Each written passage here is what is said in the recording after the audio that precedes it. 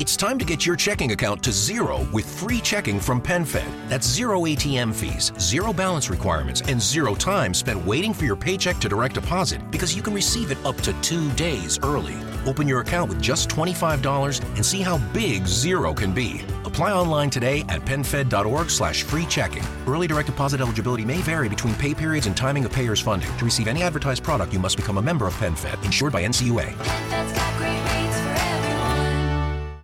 Here in Key West, we were out before it was in.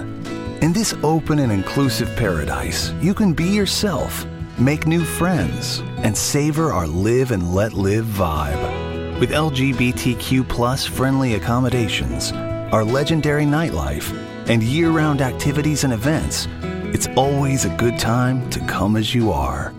Key West, close to perfect, far from normal. This is an official download from thecustardtv.com. Hello everyone, and it's another edition of the Custard TV Podcast. I think spring is finally with us on this lovely Maybank holiday weekend.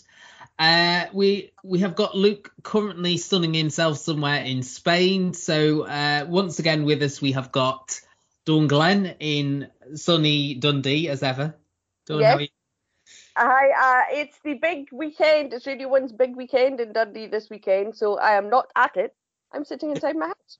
But maybe if I opened the window and leaned out, you could hear whoever's playing currently. I think it's Jess Glynn or somebody.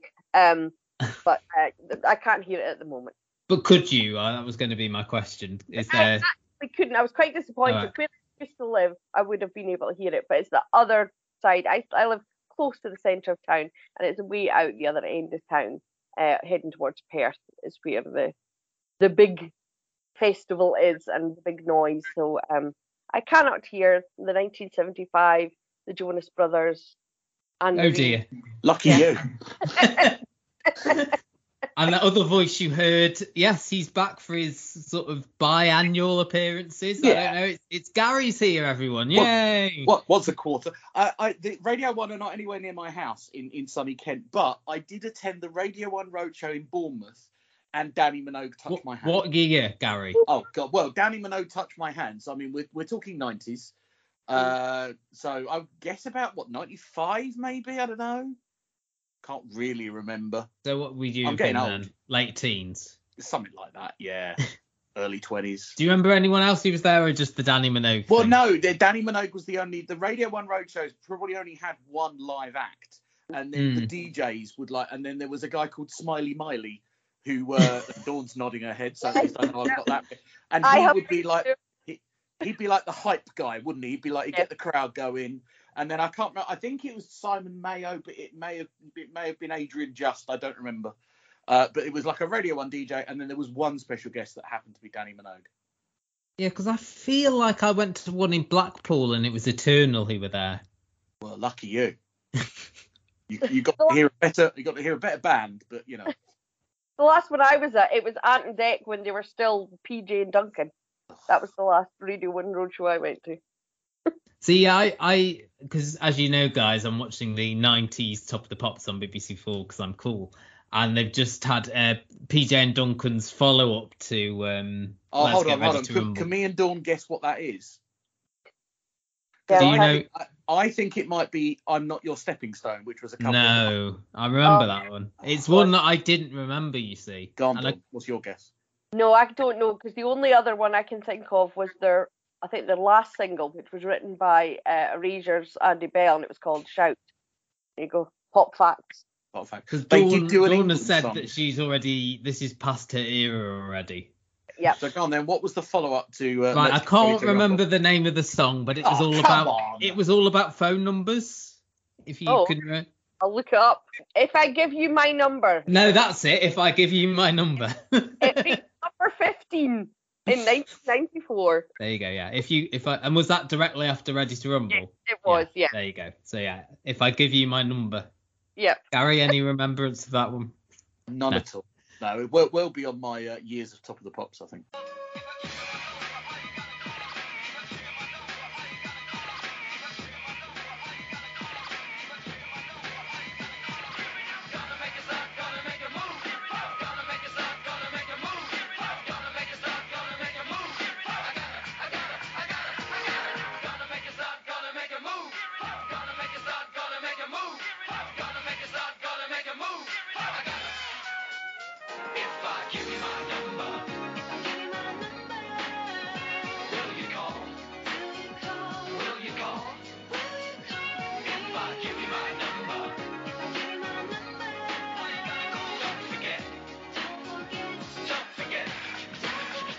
This could be a podcast. A podcast? Don't you have to be some sort of whiz kid to do those?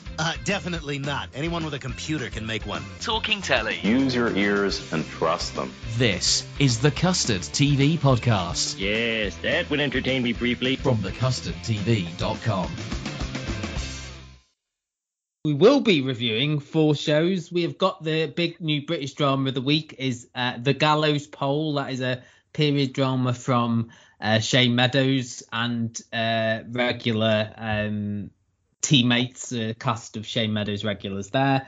We have got the long-anticipated UK debut of Poker Face from Ryan Johnson, starring Natasha Lyonne. That's on Sky Max. Over on Sky Atlantic, we have got White House Plumbers, starring Woody Harrelson and Justin Theroux. And on good old Netflix, we have Fubar, starring someone called Arnold Schwarzenegger. I think I might have heard of him. We won't dwell on Philip Schofield. Something ITV are doing at the moment, yeah. Not dwelling on Philip Schofield. But yeah, Dawn knew the score but kept it close to her chest last week. And, yeah, I didn't want his lawyers getting tracking me down and getting my stuff that I've got out of the bank account. They're a bit busy dealing with other stuff, Dawn. I think you're okay. Yeah, I think I'm okay. And is this where Gary announces he's hosting the Soap Awards next week? Well, I was going to say, no, I mean, the last time I watched the soap was probably at least a decade ago. My bet is they should let Gordon the Gopher do it, you know. Yeah, there was a lot of Gordon the Gopher memes on Friday night that I quite enjoyed. Yeah. We won't go on that note. Do you feel this morning is done? I know it's not quite related, but like it recovered from like John Leslie and the Weatherman, so surely it can recover from this. Yeah. Yeah, I don't think Holly's long for. No, I agree. For this morning, but I think. Because what are they going to do? Are they going to have her with various sort of other hosts, like with Alison or with Dermot? She just feels a bit like a spare part, doesn't she now? Like, I would say the way they do it is, everyone who's been on it, thank you very much, goodbye, and you get brand new hosts and you relaunch it after the summer, and because when it goes away a bit, people will forget and they'll be fine. That's my view. I think everyone else bar Holly's going to be all right because I think Holly had such a close association.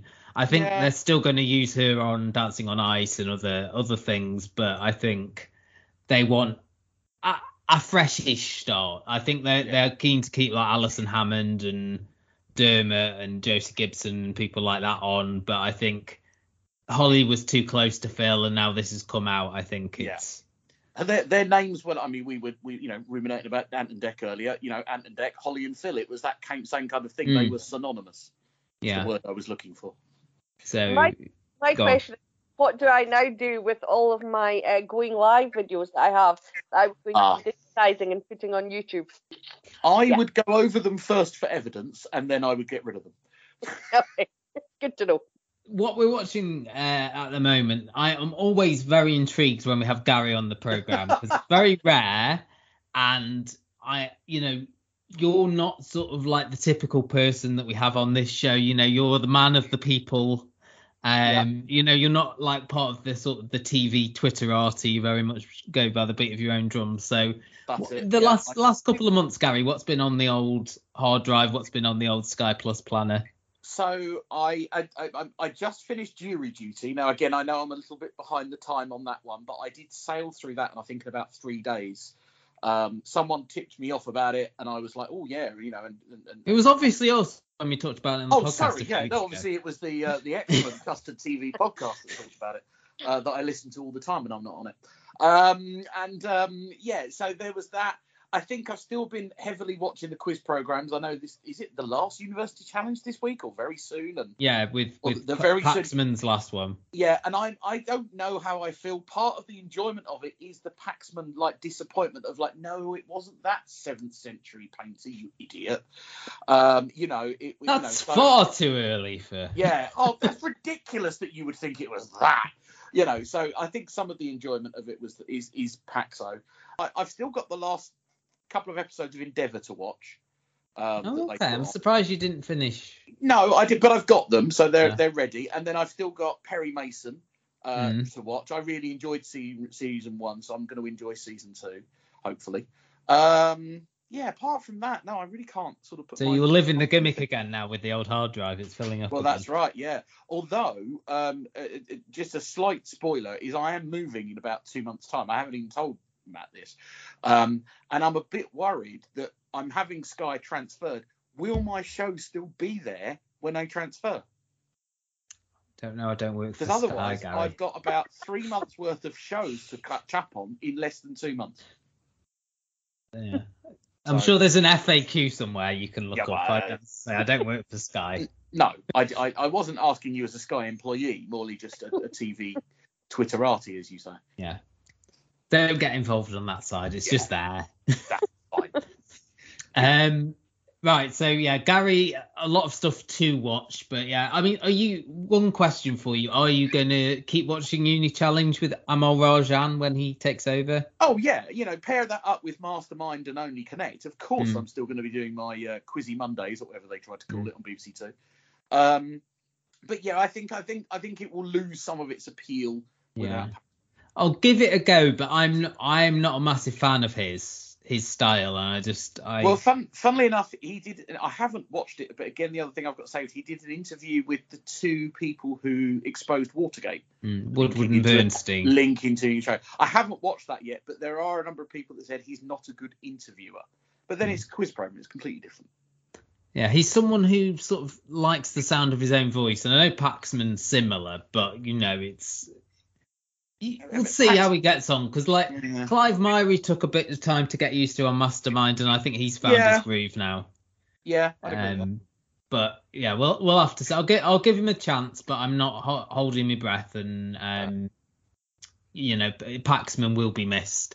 Moving over to you, Dawn. Something else that's going to be missed: Succession. Yeah.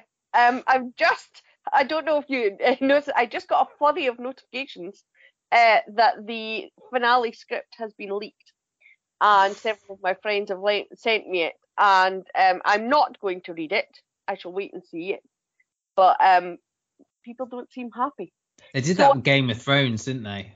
Yeah. So it's going to be a tricky one tonight. How it's going to go? I say tonight. Are you staying up, or? I am, because I have been requested to. Yes. Are you live tweeting? We'll give you the keys to the Twitter account.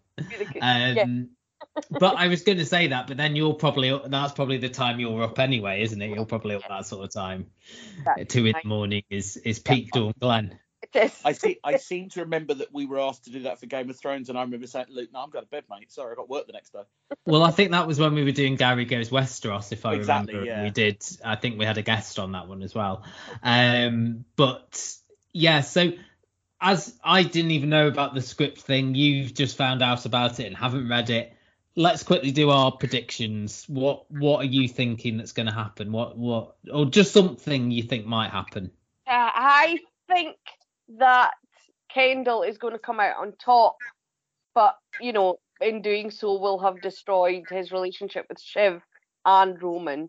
I don't know what's going to happen with Roman. I don't feel good about it. I haven't read anything people have said, only that I've seen people say, "Oh, it's rubbish."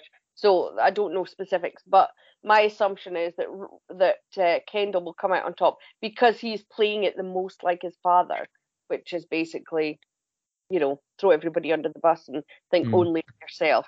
I mean, this last episode was fantastic as well, the funeral episode. I just thought the 3 bits where you got the 3 different eulogy, or if you include the bit with James Cromwell as well, which was excellent.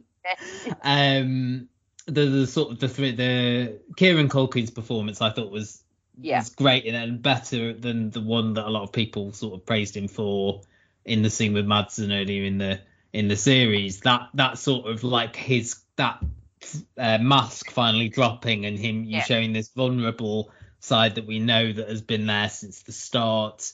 Then Kendall coming up and doing that really sort of profound speech, and then Shiv coming up and doing that like embarrassing, like sort of half smart, half funny, and it was great sort of presentation of all 3 of them.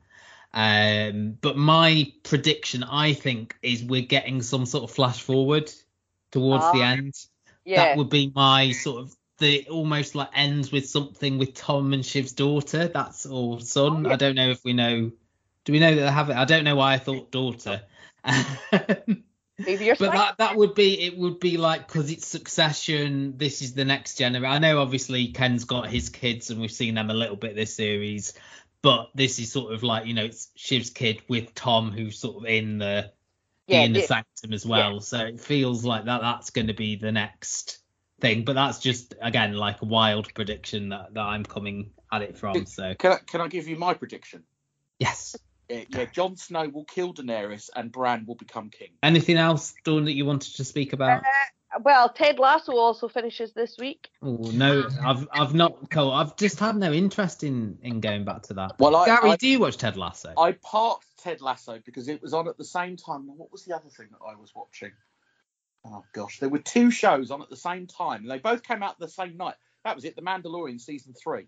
Mm-hmm. And so I said, well, what I'll do is, they're both on streaming services, I'll watch one, and then when the second one is finished, I can binge. So the fact that it's finishing means that that will be my next binge show. Right, so Ted Lasso, Gary will write a full review for the Yeah, believe that and you'll believe anything. And I finally finished Picard. I saw the final episode of Picard, which was fantastic, and I cried. I ditched that in season 2, which apparently was the worst one, and apparently I should go back. Yes, if you loved Star Trek, if you loved Next Generation. Yeah, and I liked Picard series 1, but series 2 was far too complicated and horrible. Yeah, but if it is a total love letter to the Next Generation and a touch of Voyager, a touch of Deep Space Nine. It was very good. So it's been a time of finishing, because I also finished season 2 of Abbott Elementary, which was up on Disney the other week. So I've basically been rounding off shows this week.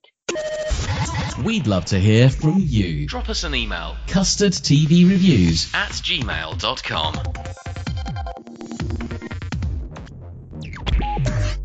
Plugs, Dawn, quickly. Unless Gary's got anything to plug. No. Why would I have anything to plug? I don't know. You might have some secret projects that you've been working on. You've just told us you're moving. I'm busy at work, if you don't mind. That's not really plugging. No, I'm joking. No, yeah, I'm moving. There you are. You're moving, yeah. Early July. Give your new address for everybody. Yeah, no, almost did that on a podcast once, Dawn. You don't want to do that. And support the NHS and all that. There you go. There's a plug for you.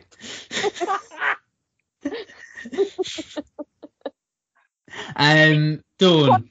Yeah, no, the Shipyard USD is my other venture. It's on hiatus at the moment, but we talk about slow burn ships and will they, won't these, and I'm hoping for Jerry and Roman on Succession, but somehow I think that one's not going to work out. And you can find us on YouTube at the Shipyard USD, and also on Twitter and Instagram, and on Spotify and all your podcast platforms. Tom and Shiv, yes or no, do you reckon, at the end? I think they'll probably be together at the end. I think because, they saved 2 other people, didn't they? From being miserable. And as we said on the custardtv.com, we will have review of the final Succession, as we have had reviews of the rest of the series. Dawn is a busy lady over there. We've got a review of Silo up at the moment. We will also have some words on Colin from Accounts, I believe. And Luke's review of Poker Face, which we will be speaking about in a matter of moments, is also up there. As are, you can find all of our podcasts up there. You can find the Coming Soon. You can find the TV Week. There's a lot of things up there, and we would appreciate if you gave the custardtv.com a look, and also the Custard TV podcast, if you could rate, review, subscribe on any of your podcast apps of choice. We've got a vast archive going all the way back to 2011. Gary remembers these early days. What we call the golden years. The golden years. The Gary years. The Gary years. Relive all the Gary years. Gary Goes West, all those Yeah, singing. Singing. All that stuff. Yeah. Quizzes. Quizzes, yeah. Luke versus Matt. I think I won that. Word documents that only ever I read. That sort of thing. Here in Key West, we were out before it was in. In this open and inclusive paradise, you can be yourself, make new friends, and savor our live and let live vibe. With LGBTQ plus friendly accommodations, our legendary nightlife, and year-round activities and events, it's always a good time to come as you are. Key West, close to perfect, far from normal. Hey guys, it is Ryan. I'm not sure if you know this about me, but I'm a bit of a fun fanatic when I can. I like to work, but I like fun too. It's a thing. And now the truth is out there. I can tell you about my favorite place to have fun. Chumba Casino. They have hundreds of social casino style games to choose from with new games released each week. You can play for free anytime, anywhere. And each day brings a new chance to collect daily bonuses. So join me in the fun. Sign up now at ChumbaCasino.com. No purchase necessary. VGW Group. Void where prohibited by law. See terms and conditions. 18+. Yeah, so they're all there now. You can go, as I say, podcast apps of choice, rate, review, subscribe. If you would like to join the podcast or guest on an episode, you can get in touch on Twitter at Matt's TV Bites, at Luke Custard TV, at Custard TV Pod. Email is custardtvreviews@gmail.com. We're on the Facebook, the Custard TV, and we are on Instagram. It's the Custard TV, which Dawn very diligently runs, and that's why it deserves a like and a follow. And are you on TikTok yet? No, I don't know what that is. Just asking. I heard a kid mention it once. You know. Do you want to? We'll start a TikTok if you run it, Gary. How's that? I don't even run my own. How would I run yours? Okie dokie. So yeah, first up this week we have got the Gallows poll, which is a new BBC Two miniseries. We should start with a disclaimer that Gary has not been able to watch this one.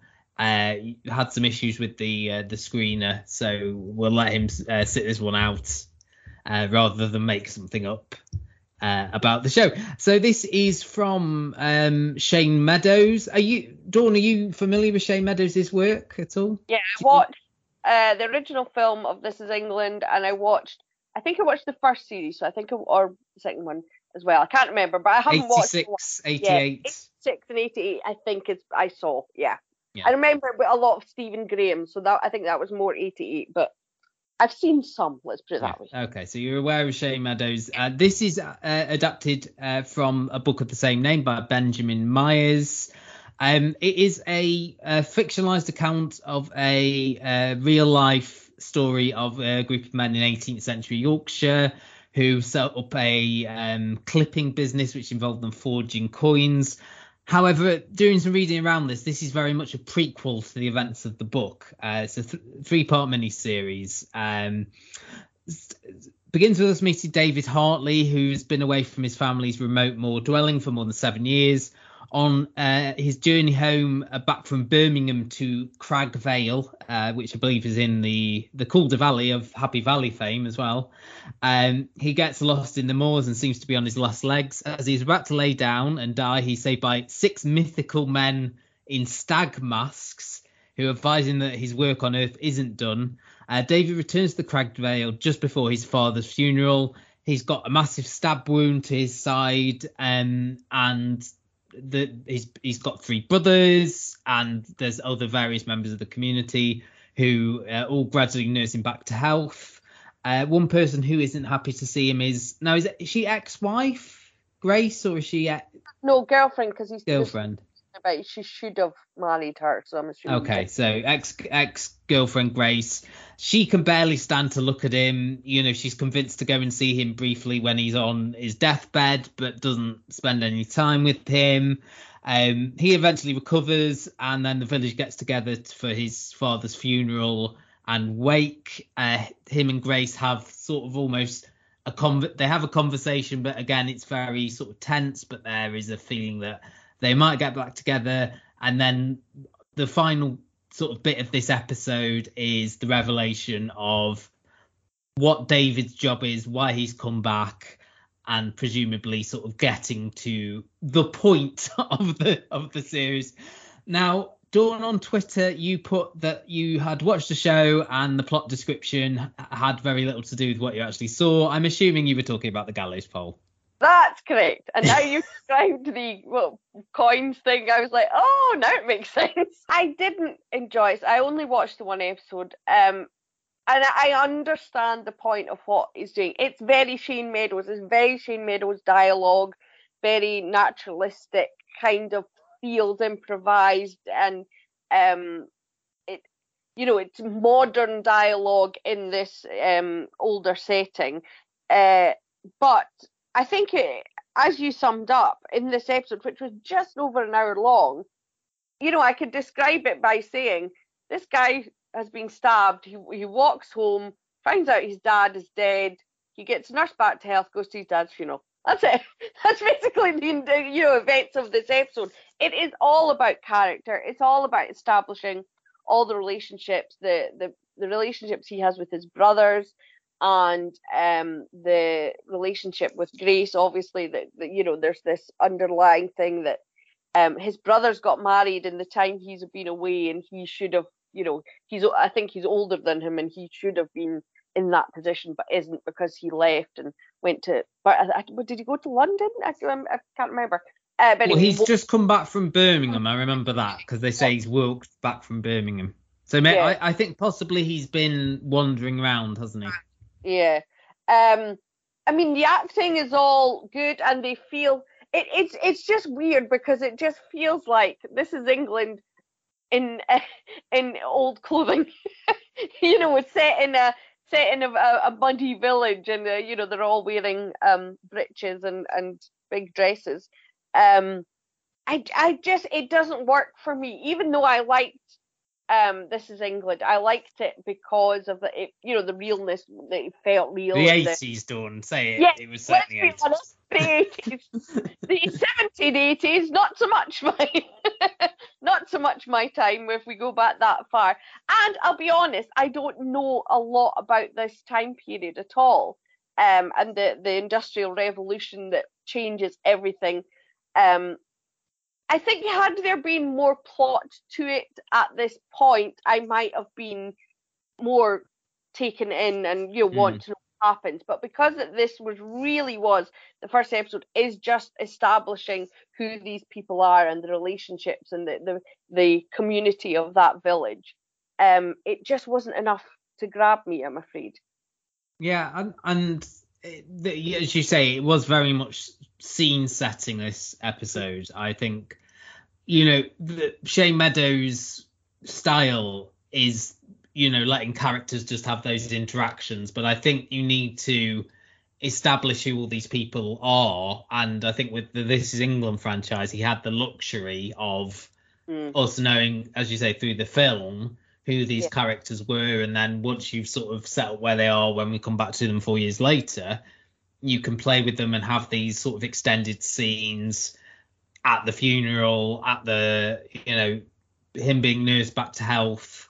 I mean, it is all going to be available as a box set on iPlayer. So I think that's where they're hoping that people will just go on and on to watch the three. But I can understand where you're coming from. And actually the opening sort scroll that we get about, the Industrial Revolution, meaning so many places are out of pocket because this little town were very involved in the rag trade, and now they've been replaced by the factories and the machines. That there was very little of that in what we saw, apart from that one scene where people are being given things because no one's got any money. We're in a very poor time. Most of it was about these characters, specifically Michael Socha's character David, and there was extended bits of people just being outside the house while he had a big stab wound and him talking about him. You could tell that this again was Shane Meadows', as you say, naturalistic dialogue / improvised style. The first time I really noticed it was when the two brothers were in the pub trying to get the dad's wake involved, and the conversation they were having with the barmaid felt quite stilted, and I was like, oh yeah, we're back in these sort of territories with, and actually as well, reading around it, there's a lot of actors, who haven't had a lot of experience before. There's a lot of open casting calls, so they've relied heavily, I think, on people who haven't got a lot of experience. Obviously, Michael Socha, who plays David Hartley, we know well, and he's worked with Shane Meadows in the This Is England franchise, as has Thomas Turgoose, who plays the youngest brother, who looks the same as when he was in this. Not like about 14.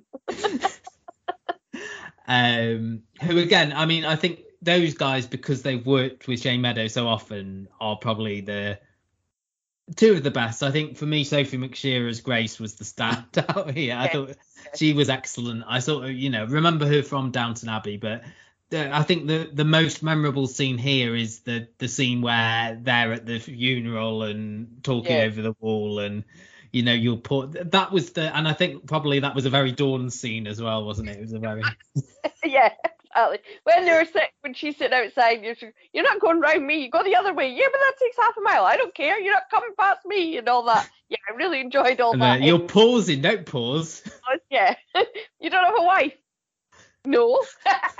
Why did you pause? Yes, I really enjoyed that scene. Had there been a lot more of that, and that was right at the end of the episode, so I could have done with more of that. Yeah, but and there was a lot of sort of experimental camera work when he's at death's door. We're getting a lot of sort of distorted shots.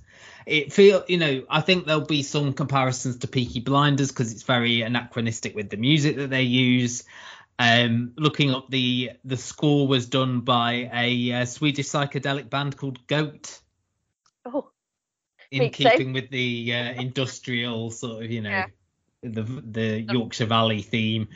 For me, I don't know, because it's a weird one. I really like Shane Meadows, and I liked the ensemble. I like the interactions, but it's just where are we going with this? And actually reading that this is forming as a prequel rather than, are they hoping to get another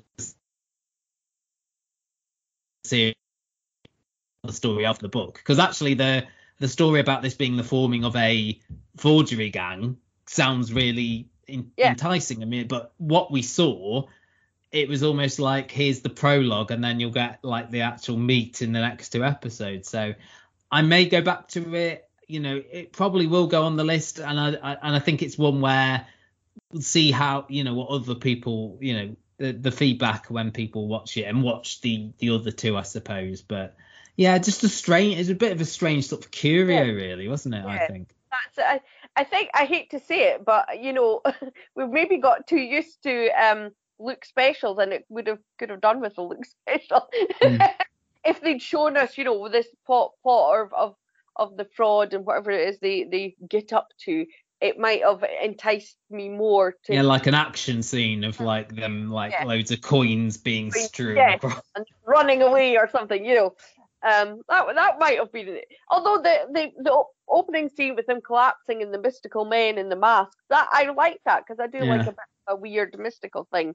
But and then I really liked as well the opening credits with the oldie names for all the director and the writer and the mistress of the cloths and things like that. It reminded me very much of Blackadder 3 or Blackadder the Third. They used to do that on that.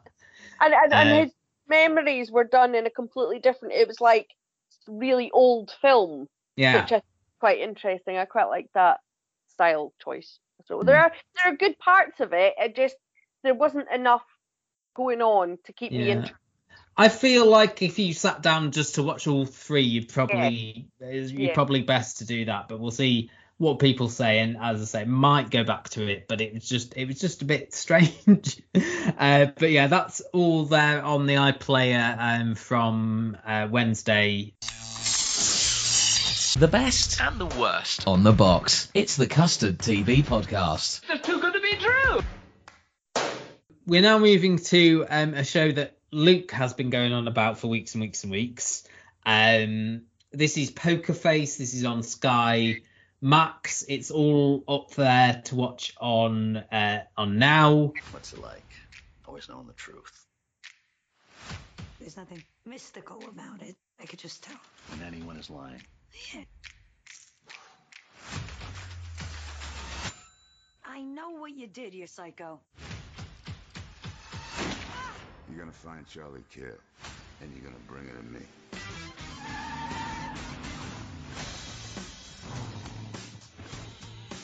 You live on the road, right? What's it like? Leave everything behind.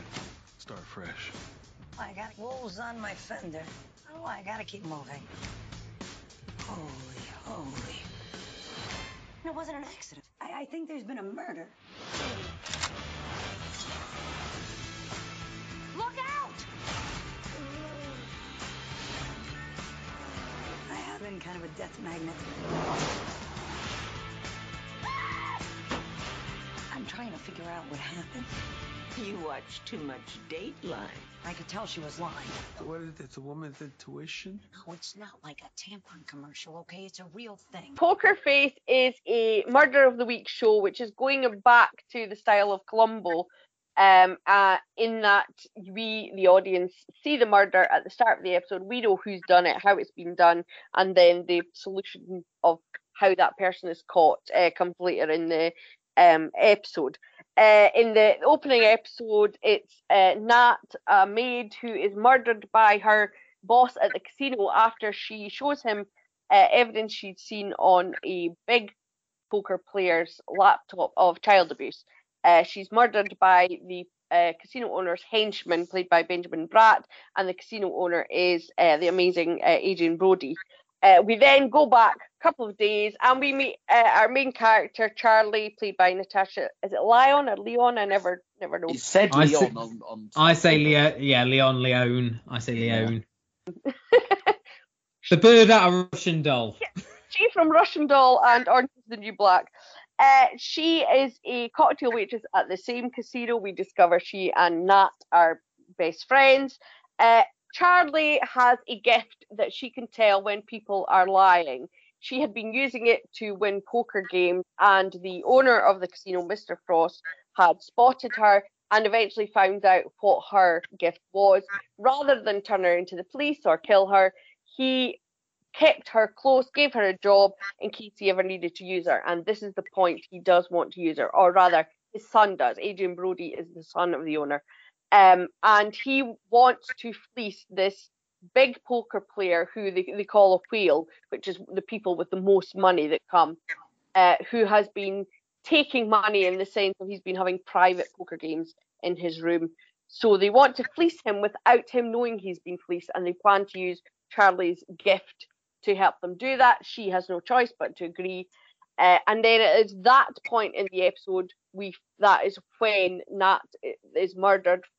The events of the prologue happen, and in the following two days, Charlie starts to notice inconsistencies about this murder of her friend. It's been set up to look like it was a murder-suicide by her abusive husband, but things don't add up for Charlie. There's little things like that Nat hadn't signed out from work, and the big thing is that the gun that her husband had waved about in the casino looking for Nat had been confiscated by the casino bosses. Eventually, Charlie confronts Adrian Brody, and he, as a result, almost admits, doesn't quite, and is going to then fake Charlie's suicide to get rid of her. But Charlie is far cleverer than they are, and she had known, because of her gift, she'd known they were lying a long time ago, and catches them out in a much cleverer and not police-related way. And so Adrian Brody kills himself, which then results in his father, Mr. Frost, he's going after Charlie, and so she has to go on the run. That is the setup for this season. The series is a bit like your Kung Fu, your Incredible Hulk, that she is on the run and will help people town to town solve their murders thanks to her amazing gift. And that's why it's Poker Face. because you can't have a poker face around Charlie. Well done there, Dawn. I think Very that was very well set up. Now, Luke, as I say, has seen all the series. He very much advised me to ask you guys to watch at least the first two, which I have done. Gary, did you do the same? Yeah, I did watch the second episode, The Killing of the TikTok Subway. And Dawn, how many did you watch? I only watched 2, but I just didn't have the time, unfortunately. But you would have gone.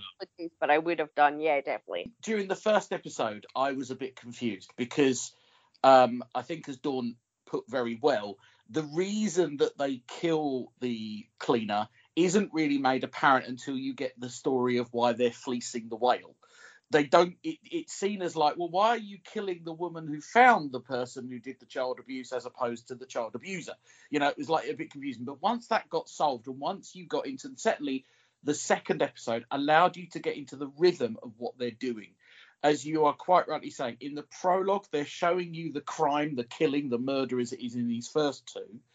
And then throughout the episode, Charlie comes in and solves the issue. And she does this via not only, I would say, her skill, but the fact that she is quite loyal to people that she meets along the way, and persistent. You know, she's nosy, she's persistent. You know, if you say with Columbo, he just had that skill of like being in the right place at the right time. Here in Key West, we were out before it was in. In this open and inclusive paradise, you can be yourself, make new friends, and savor our live and let live vibe.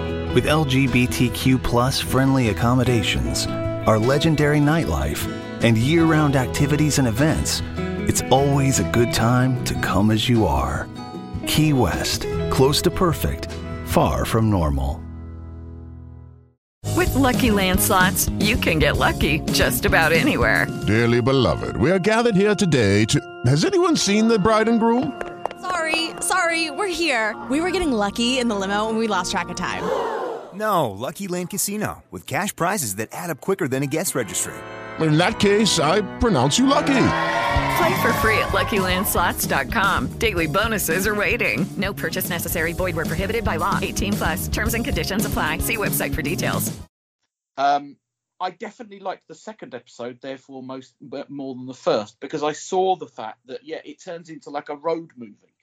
And one of the characters that's obviously going to be throughout the show is being on the road, being on Route 66 to start with, wherever she's going to end up, seeing much of America, and these kind of unusual, quirky characters.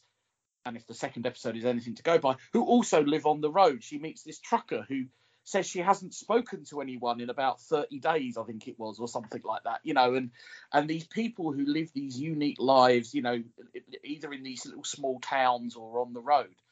I did love the scene where Sterling, the guy played by Adrian Brody, just does a Chris Morris from the IT Crowd and jumps out the window, because it was just so randomly like Chris Morris. And I like the fact that we've got no idea at the moment who the casino owner is. All you get is a phone call at the end of episode 1. I think there were some really nice touches. Natasha Lyonne's character can't remember words sometimes, and they use this as a wonderful. Well, that's why you've got an affinity for her. That's right. Yeah, exactly. Yeah, if it was TV characters, she'd be well in. But yeah, she has this wonderful moment in episode 2 where she has to get people in a bar or a cafe to sing a song to help her remind what was on the side of a truck. And it was Fox on the Run, which is, a good song as well. It's like a ticking clock thing, isn't it? I mean, you've got the very much in this episode, because she was told by the truck driver that you've got 4 hours after you've used a ATM before they'll be able to find you, and as you say, there's that sort of element of loyalty there, that she stuck around longer, and they almost found her. So, Dawn, I feel like this is up your street. Yeah, totally is. It really, really is. I love old school. I loved all those ones from the sort of 70s, weren't there? The Kung Fu and Littlest Hobo. And, all these on the road shows, and I really like it. And Natasha Lyonne, I have always liked, is my favourite in Orange Is the New Black. I just think she's so personable, and charismatic and unusual as a leading woman. There's something about her that is more gritty and realistic than just a lot. Cool. She's just really cool. Yeah, that's a good way to describe it. Yeah, just there's effortless. That's the way, her seems so effortless. Everything when she appears. It's that little like shruggy sort of like body movement she does that And I'm in love with her outfit through this, or that sort of style with the jeans and the kind of, I think they call them gas station shirts, and and the hat. But I really loved the way the mystery is solved, the little clues. Like in the first episode, you seen Nat and Charlie going to work and going through the metal detector, and you think you're seeing that because Nat has to take off her sunglasses and it shows she's been abused by her husband because she has a black eye. You think that's the reason. Then later on in the episode, that is really pivotal. The metal detector is a major clue for how Charlie figures out what's happened. So all these little things, you're like, oh, I understand that, or the fact that Nat had discovered her husband was cheating because photos had accidentally gone onto the iCloud and then were on a screensaver on the TV, and that is again something that comes up later. So I love those little details that are so well done that you're not looking at it going, oh, that's a Chekhov gun. This is going to be relevant later. It just seems to be a part of that scene, and then it becomes clear that it's something pivotal. I love that aspect of it. It means that you need to watch the show. This is not a show that you can. I think you could enjoy it on one level if you're twittering or cooking dinner or whatever. But not a tea show, Gary. No. But yeah, exactly. But this is not a tea show. This is a show that's going to reward you for watching and try. And once you get into the rhythm, you will start picking things that you notice that you think, I got that before they did. Mm-hmm. Yeah. And it's obviously going to have the whole, guest star of the week thing. Got that element, and John Ratzenberger's in the second one. So it's lovely, and I think that was what they did in the 70s as well. They used in Poker Face, they used the font of like Columbo and everything. It looked and she was living in this mobile home, which made me think of the Rockford Files, which I used to love. So it really is harking back to that golden era of the detective. There was a wonderful bit at the end of the second episode. Ron Ratzenberg's character has to have ear plugs or ear to help him hear. Hearing aids. Hearing aids, thank you. And his partner is the one that is committed of the crime, and he's trying to explain himself. I think it is. Yeah. And John Ratzenberg's character just pulls them out of his ear, and it goes silent as well on screen. Like you as the viewer can't hear this bloke now having to try and explain why he did what he did, and it's a lovely moment of like immersing yourself in the show. I just think it's perfectly done. I think the hype is justified on this one. Obviously Rian Johnson, we've seen him throughout his career. I mean, Gary, Knives Out, have you seen? Because he was responsible for that. So he's sort of done his take on like almost like the Agatha Christie genre. And as Dawn said, this is very much his take on the sort of the 70s, 80s crime of the week show with, as you say, like the starry cast. I think in the second episode, I think Hong Chow was absolutely brilliant as the truck driver. I thought she was brilliant. Oh yeah, with the face blemish and everything. Yeah. And as you say, John Ratzenberger. It's just I mean, it's really sort of hyper stylized. You've got the style in the as Dawn mentioned, what Natasha Lyonne's wearing. You've got a sense of place of where you are in each of the two episodes. The casino, and then in this sort of the small backwaters town in the second episode. And the writing really makes you care about even the smaller characters who we only meet for a short while, which I think is a great sort of thing in itself, because you sympathise with these murder victims, even though we've only spent like maybe 5 minutes with them. You sort of get a sense of who they are through the characters as well that they've left behind. Natasha Lyonne, brilliant. I think she's a sort of just a screen presence you can't take your eyes off. And I think with Russian Doll and now with this, they found two projects that really, really suit her. And, stuff that is high concept, but not to the point that you sort of aren't sure what's going on. It's a really simple concept. There's this woman who just wants a quiet life, but she's got this thing where she picks up when people are lying to her, and that helps her sort of solve murders. And it's a really simple concept, but it's really well done. And I watched these 2 episodes back to back on Friday night and had an absolute ball with them. Definitely will be continuing it. Gary, is this going on the hard drive? Already is. I am already waiting to watch episode 3. Oh, there you go. And Dawn, obviously the same. Yeah, definitely. Have you told your friends about this podcast? Okay, here we go. No? It's just not my idea of a good time. Tell them now. That's what the people want to hear. This is the Custard TV Podcast. Good to the last drop. From thecustardtv.com. Staying on Sky, but moving to Sky Atlantic now, we have White House Plumbers. This is a historical drama. It stars Woody Harrelson, Justin Theroux, and Gary will very graciously run us through the basic building blocks of White House Plumbers.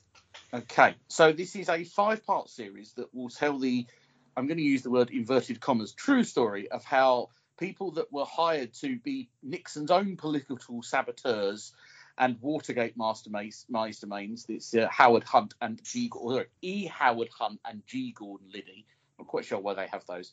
They accidentally topple the presidency where they're actually trying to protect him. So this is written by Alex Gregory and Peter Huyck, who were writers on Veep, that was the political show based on sort of like the thick of it. And also, but it is based on a book by Eagle and Matthew Crow, who actually appear in the show as well as various characters. And the book was kind of written as a kind of like, here's what really went on during this time. So Woody Harrelson plays Howard Hunt. He plays a guy who was let go by the CIA because he messed up around the Bay of Pigs incident in the 60s. And he's been trying to find a way back into the CIA ever since. And he's given this opportunity. And based on the fact that someone has leaked what's called the Pentagon Papers, which was documents about the inside workings of a bill and a government document that was released that the government didn't want. So they bring him back and pair him up with G. Gordon Liddy, who's played by Justin Theroux. Also starring is Lena Headey from Game of Thrones. She stars as Woody Harrelson's wife, Mrs. Hunt. She's a now stay-at-home mum, but also used to work for the CIA operative. And a lot of what you see in the opening part is about their family life a little bit. You see a little bit about how they ended up where they are. Howard Hunt is getting taken to writing terrible fiction books whilst he's waiting for his CIA call-up. And although this is supposed to be like a comedy, it's more your cringe comedy. And there's a very big pivotal moment about halfway, 32 minutes into the episode, where the Hunts go over to the Liddy family. They're introduced to their 5 perfect children who stand in a line on the stairs, and his wife. And it's very much that kind of picturesque, and they're going to have a mean roast dinner. And then Justin Theroux's character puts on Hitler's favourite speeches. And there's just this wonderful, awkward moment where Woody Harrelson, who can chew the scene a little bit, I think, just sort of goes, that's Hitler, yeah? Like, you haven't got any jazz or big band music. No, I prefer to listen to Hitler's speeches. And it is just an indicative of what happens in this show, is that it's just this kind of real cringe moments rather than laugh out loud humour. They're tasked with, the two of them are tasked with getting hold of the psychiatrist's notes for the person that released the Pentagon Papers, and they botch an attempt. They end up, instead of going in at night, they end up with a locked gate, and they have to go in through a window, and they end up making a mess of the place. They've got some Cuban operatives that they get in along the way who were involved in the Bay of Pigs. They take pictures of themselves in costumes and in sort of makeup, so that they can throw people, and they end up in the hands of the FBI at the end. it's almost sort of like trying to be slapstick, but without the kind of real big moments. Like there's that kind of like, they mess up all along the way. In the end, they actually end up getting reassigned to the re-election of Richard Nixon. But I think really what they're doing is the same job, but under a different name. And because the reason the show is called the White House Plumbers is because they fix leaks within the government, which I think was a nice little nod. They do end up with some other names along the way, but they end up on the White House Plumbers. As I say, it's supposed to be a comedy and drama, but there aren't laugh out loud moments. There are some funny moments, like I say, the Hitler thing in particularly, and there's a few dialogue moments that are quite funny. But overall, it relies upon a bit of knowledge of the political time. It relies upon you knowing a little bit about Kennedy, Nixon, their politics, stuff like that. And if you are familiar with that, there's an interest, there's an intrigue. I suppose the one thing I should say is we start off with a flash forward to them trying to get into the famous Watergate Hotel right at the end. So we are going to track back. We've gone back in time. We're going to track back through their career and right up to the time when it looks as if they're the ones that actually expose Nixon when they're trying to protect him. You hit an interesting point there, Gary, and it was just something I wanted to ask both of you. Luke spoke to me briefly about this, and his comment was that you needed sort of some level of knowledge of the Watergate thing going in, and I would assume, Gary, that you have, because I know you've got an interest in American politics. Yeah. So do you think that is a prerequisite? Do you think that the writers suppose that you know about that going into watching this? I think maybe it's one of these things like it will work on two different levels. If you go in and you don't know anything, you'll probably you'll enjoy the kind of the interplay, and if you're a fan of Woody Harrelson, if you know the political thing, you'll understand it a little better, maybe. But I don't think you have to do it to enjoy it. I don't think it's a prerequisite. What do you think, Dawn?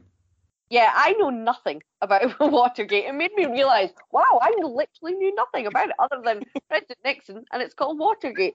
So I did think it was unusual because American shows tend to have a tendency of spoon feeding you information, and this does assume you know who the two men are and why they become, how they are pivotal in Watergate. And obviously I hadn't a clue. So I did feel I could have got more from it if I knew more of who they are. Do you think it might have just benefited from like a title card or something at the beginning, just to sort of... Maybe you should say, pause this now, go and read the Wikipedia on the White House. Maybe we will in episode 2, because of course in pilots they have a tendency to not do too much, because pilots in America is what gets the series commissioned. I mean, I only really know about it from films, so I've seen all the President's Men. I've seen the Post, the Pentagon Papers thing, which actually sort of plays into this a little bit. Because this is the guy who's gone on the run is the guy who leaked the Pentagon Papers, isn't it? That's the guy that they're trying to sort of... Yeah, which I think is actually the writer, E. Gil Crow, I think. Right. Okay. Called another name as well, so it's E. Gil something Crow. I mean, you mentioned in your sum up there that the sort of the comedy aspect of it, Gary. It feels to me it's got very much like an Ealing comedy thing to it. And possibly because of the time period, you feel like. Yeah, Ealing comedies are earlier. They're sort of 1940s, 1950s. But, like the Lady Killers, the Lavender Hill Mob, these people who are employed to do a job but are really bad at it. And that's sort of where we are here. These people have got very high opinions of themselves. As you said, Woody Harrelson's character wants to get back in the CIA, writes these really bad books that his poor wife has to type out for him. Gordon Liddy is, as you say, listens to like Hitler speeches because they comfort him because he had a German nanny growing up. I just can't get. I really still. I still. That was a good scene. I still chuckle to myself when I think of that scene. It's very wiggy. They're always wearing sort of wigs and disguises, and then, as you say, the Cuban operatives come in towards the end, and plan a break-in, but they can't get in, so they pick locks, and then they make it look like a junkie's been there, but by putting drugs all over the place. And Liddy's like, what sort of drug addict would take their own drugs to look for more drugs? So, I mean, I enjoyed it. I found it, though, despite the comic moments, I did still find it a little bit dry. I mean, they did try and put a bit of emotional poignancy in there, that the daughter of the Woody Harrelson, Lena Headey family, their oldest daughter Lisa, was in a car accident and had additional needs as a result of the crash, and was dropping out of college. And obviously she was very anti-Nixon, she was of the youth of the time, very left wing. So there's the tension there. For me, I think the best performance came from Lena Headey. I thought she was fantastic. Again, I think this is a recurring theme this week, where the wives are the best characters in she's the smartest person in the room, basically, isn't she? I think that's the character she plays. I know better than my husband, who thinks he knows everything. The expression on her face when she's at the Liddy's house is absolutely fantastic. I wish she had a little bit more to do, perhaps, but again, I wasn't convinced by this enough to continue. It felt a bit the tone was a little bit all over the place. I sort of know what they were going for, but it was still, despite the comic moments, felt a little bit dry for me personally. I did laugh out loud a couple of times. That scene with the Hitler speech, and they're sitting on the sofa, and you just see that the Liddy character has climbed out the window because somebody eggs at the window, and he's gone to chase them, local kids, and you just see him dropping behind them from the window with a gun and going and chasing kids in his schoolyard. And that I found that very funny. And Woody Harrelson's just, Here in Key West, we were out before it was in.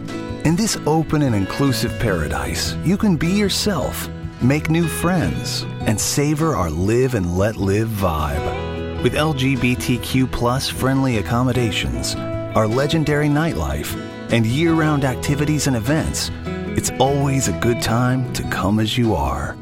Key West, close to perfect, far from normal.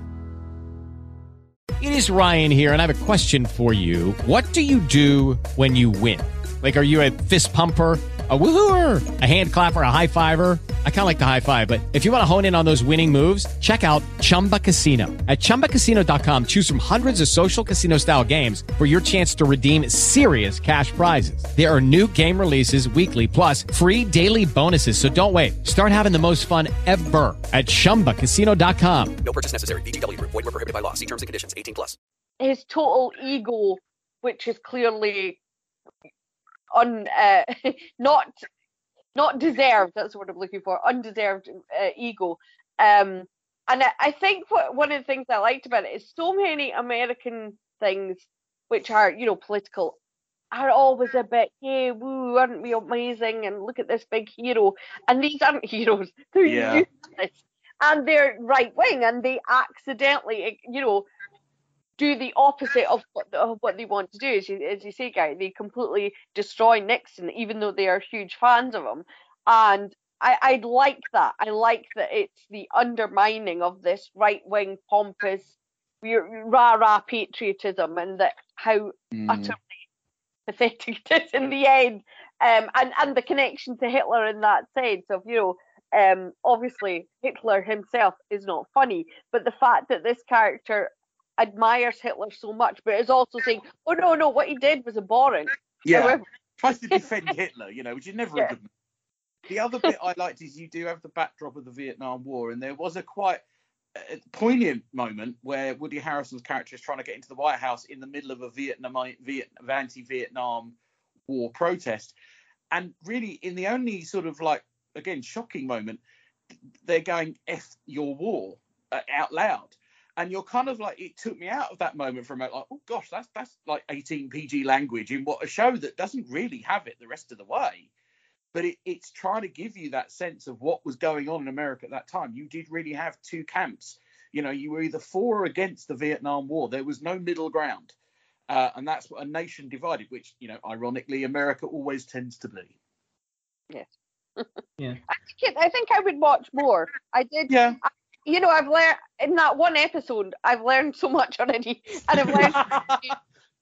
I felt like I was finally learning for all the references in Billy Joel's "We Didn't Start the Fire." Now I'm like, oh, here we go. So coming up will be Belgians in the Congo and all of that. Yeah. Russians in Afghanistan. That's it. Yeah. That's later, isn't it? Russians in Afghanistan. I can't remember. Yeah. Charlie Wilson's War is the film for you if you want a bit of the Russians in Afghanistan. Yeah. So it's educational and entertaining, and Woody Harrelson is over the top, but I enjoyed that aspect of it. Yeah. I will watch more. Yeah, Gary. I mean, again, I feel like this was one for you. Did you enjoy it? The subject matter. I know you will always sort of gravitate to American political. I will do, and things. I like Veep. I really enjoyed Veep because again, there wasn't a hero in Veep. It was idiots. And it was how on earth they managed to get through the week being so incompetent. And I think there is going to be more of a sense of that. I think, and the fact that it's only 5 is interesting. You know, this is not your typical US kind of thing. You know, 5 episodes, they've clearly, because they've based it on a book, they've got a beginning and an end and you know, hopefully a middle that we will be able to watch. So, yeah, definitely going to carry it on. Definitely think it was one more up my street. You're listening to the Custard TV Podcast, the official podcast of thecustardtv.com. I feel like we might be on the same page on this final show. I don't know. It is Fubar. It is from Netflix, and it is being promoted as the first starring series with Arnold Schwarzenegger. You are officially retired. How are you going to spend your golden years, huh? Dad! Schatzel! Oh, I missed you. Now, since I'm retired, I'm going to bring my wife back. What's going to stop us? 15-year-old divorce papers? She doesn't love you anymore? Luke, can I talk to you for a minute? We're going to lose an operative. Codename's Panda. I'm retired. You zip in, extract Panda, grab the WMD, zip on out. My daughter is in the CIA. What the f*** in this place?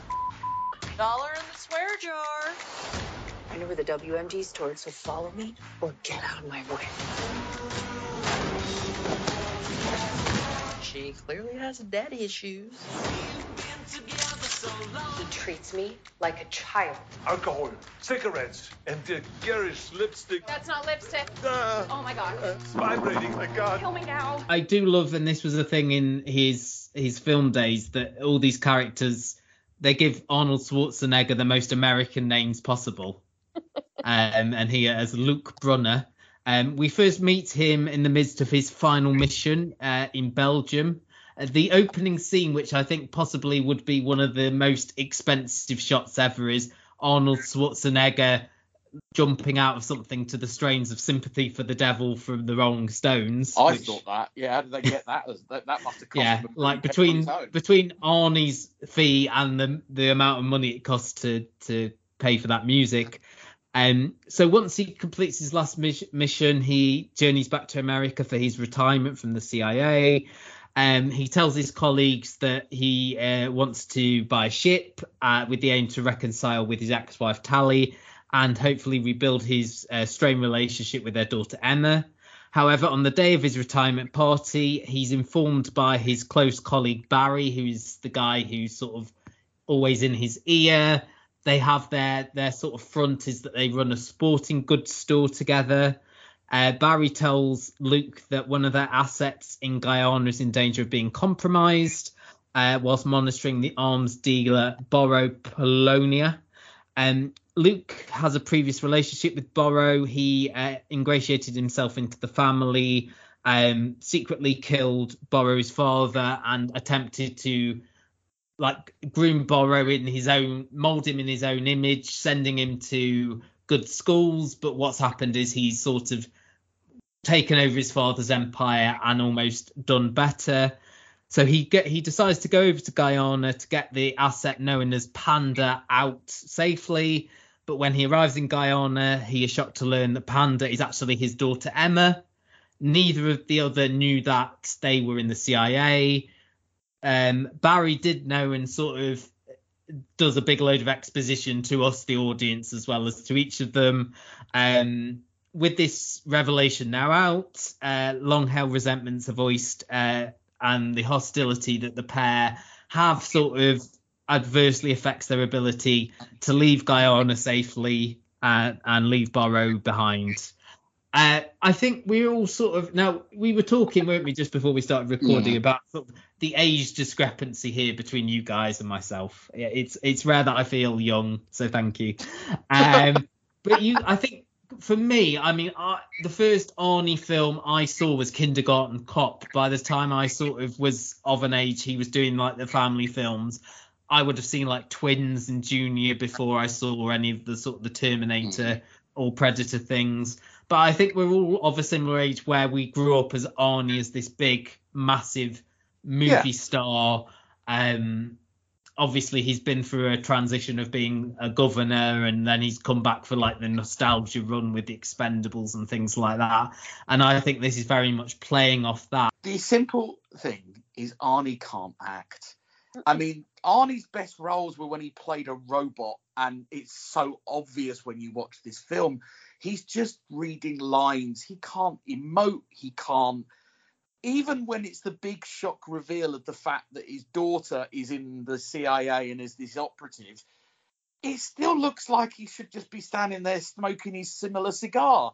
He's got no emotion on his face, and it completely ruins what should be a good moment. Emma is fine. You know, she has this kind of role reversal. She's this kind of sweet, innocent daughter who's never sworn and never smoked and never drunk, and then has this kind of completely 180 thing where she's actually doing all those things as a CIA operative. And I liked her kind of like her narrative of, well, you were never at home and now I know why. You know, she has more emotion in her scenes than Arnie's probably had in his life. It just is so generic and so bland. You know, they spent all the money on, as you say, the music and the scenery and the cars and the cigars, and they've not bothered any of it with casting decent actors. Yeah, feel very similar. It does feel like Arnie's playing on his star persona quite a lot. There's a gag early on where he talks about not being able to speak English very well. There's a line about his daughter's boyfriend is a kindergarten teacher, and I was just thinking Kindergarten Cop. Yeah.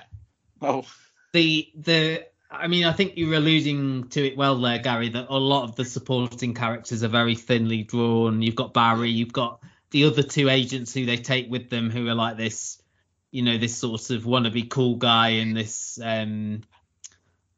she's the token lesbian character. That was her main defining trait. And that felt was the very only offensive thing we to know me. About her, which is so thinly drawn. And it feels just very old-fashioned in its portrayal of all of these characters, like they are.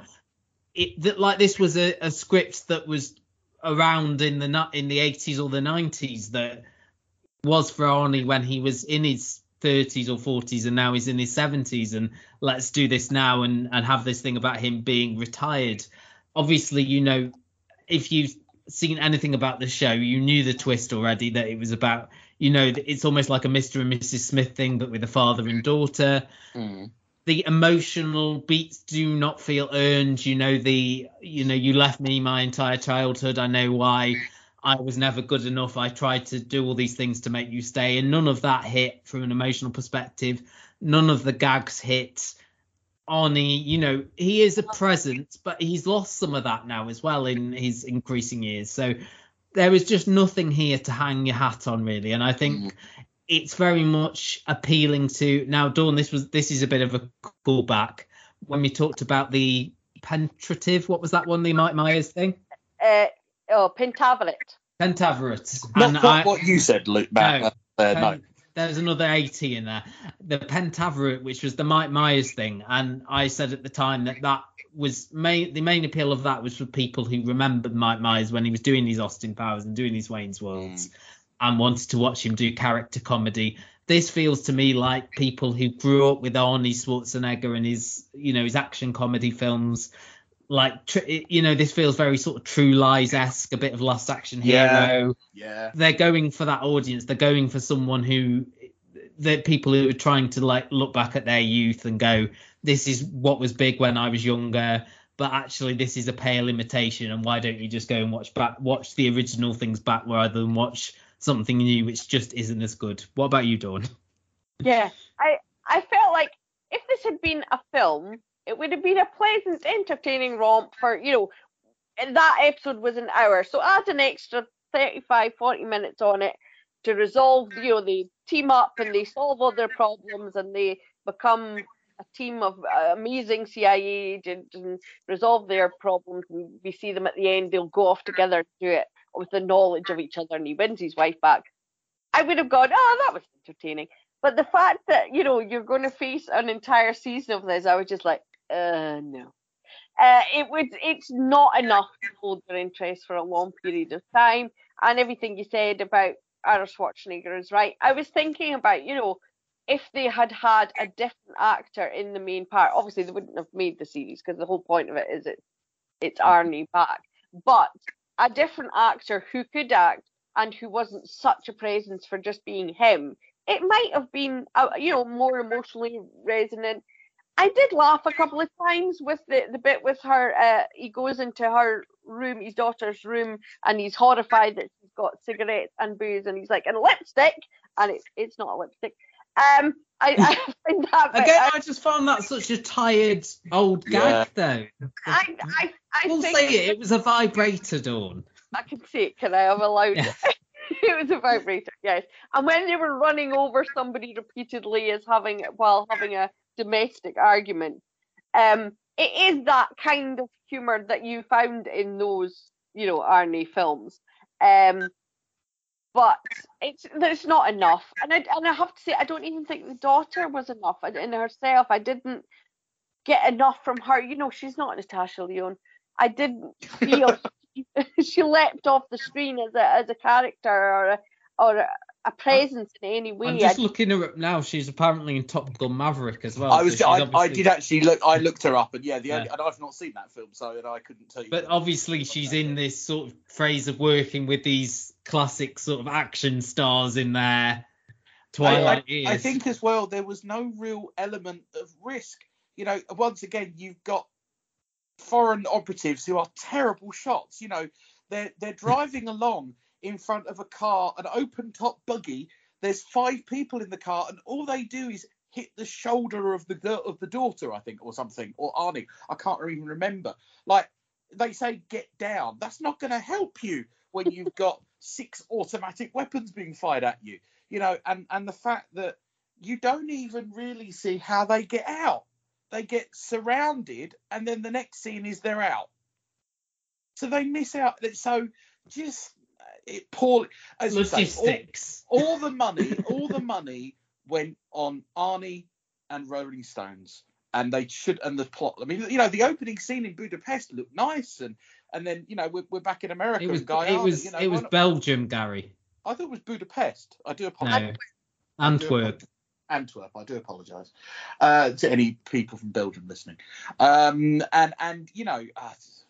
No, we'll not be watching any more of this. I think the Netflix loving is over with this. We were quite big on Beef and The Diplomat, but I think the love affair has ended for now.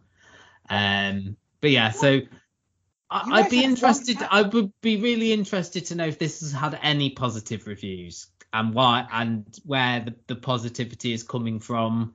Maybe again it needs to be one where you watch it all, but I doubt it very much. As Dawn said, if it was a 90-minute film, it's an interesting idea for a film, but again, you wouldn't want Schwarzenegger in it, really, would you? But if it had The Rock in it as opposed to this, let's go for the modern day Arnie. Yeah. There probably would have been, the gags might have hit a little better because he's much funnier than Arnie was ever. But again, I don't really, but I feel like The Rock has done this kind of film already, So I mean, there are films out there. So why turn it into a television series? It makes no sense. And they mentioned his age at the start. You're saying, "Oh, you're the fittest 65-year-old I've ever met." But I thought it made me think about the old man, that we reviewed with. Yeah, Jeff Bridges. Yeah. That really drove home the fact of how hard it is to be an agent of any kind when you're that age and everything really hurts. And they could have made much more of his age and made a much bigger thing of that. That would have been funny. Except we made major plot points of the fact there was no ice cream cake at the party. That was mentioned about 5 times. That they spent money talking about that and not about the impact of him retiring and stuff like that. Well, you're not meant to. I think at the end of the day, you're not meant to take anything really seriously in this. I think that's the main issue, is that it's meant to be more of a light-hearted thing. I think, but that just sort of undermines everything that goes on. And I just think, to draw a line under it, it feels very dated.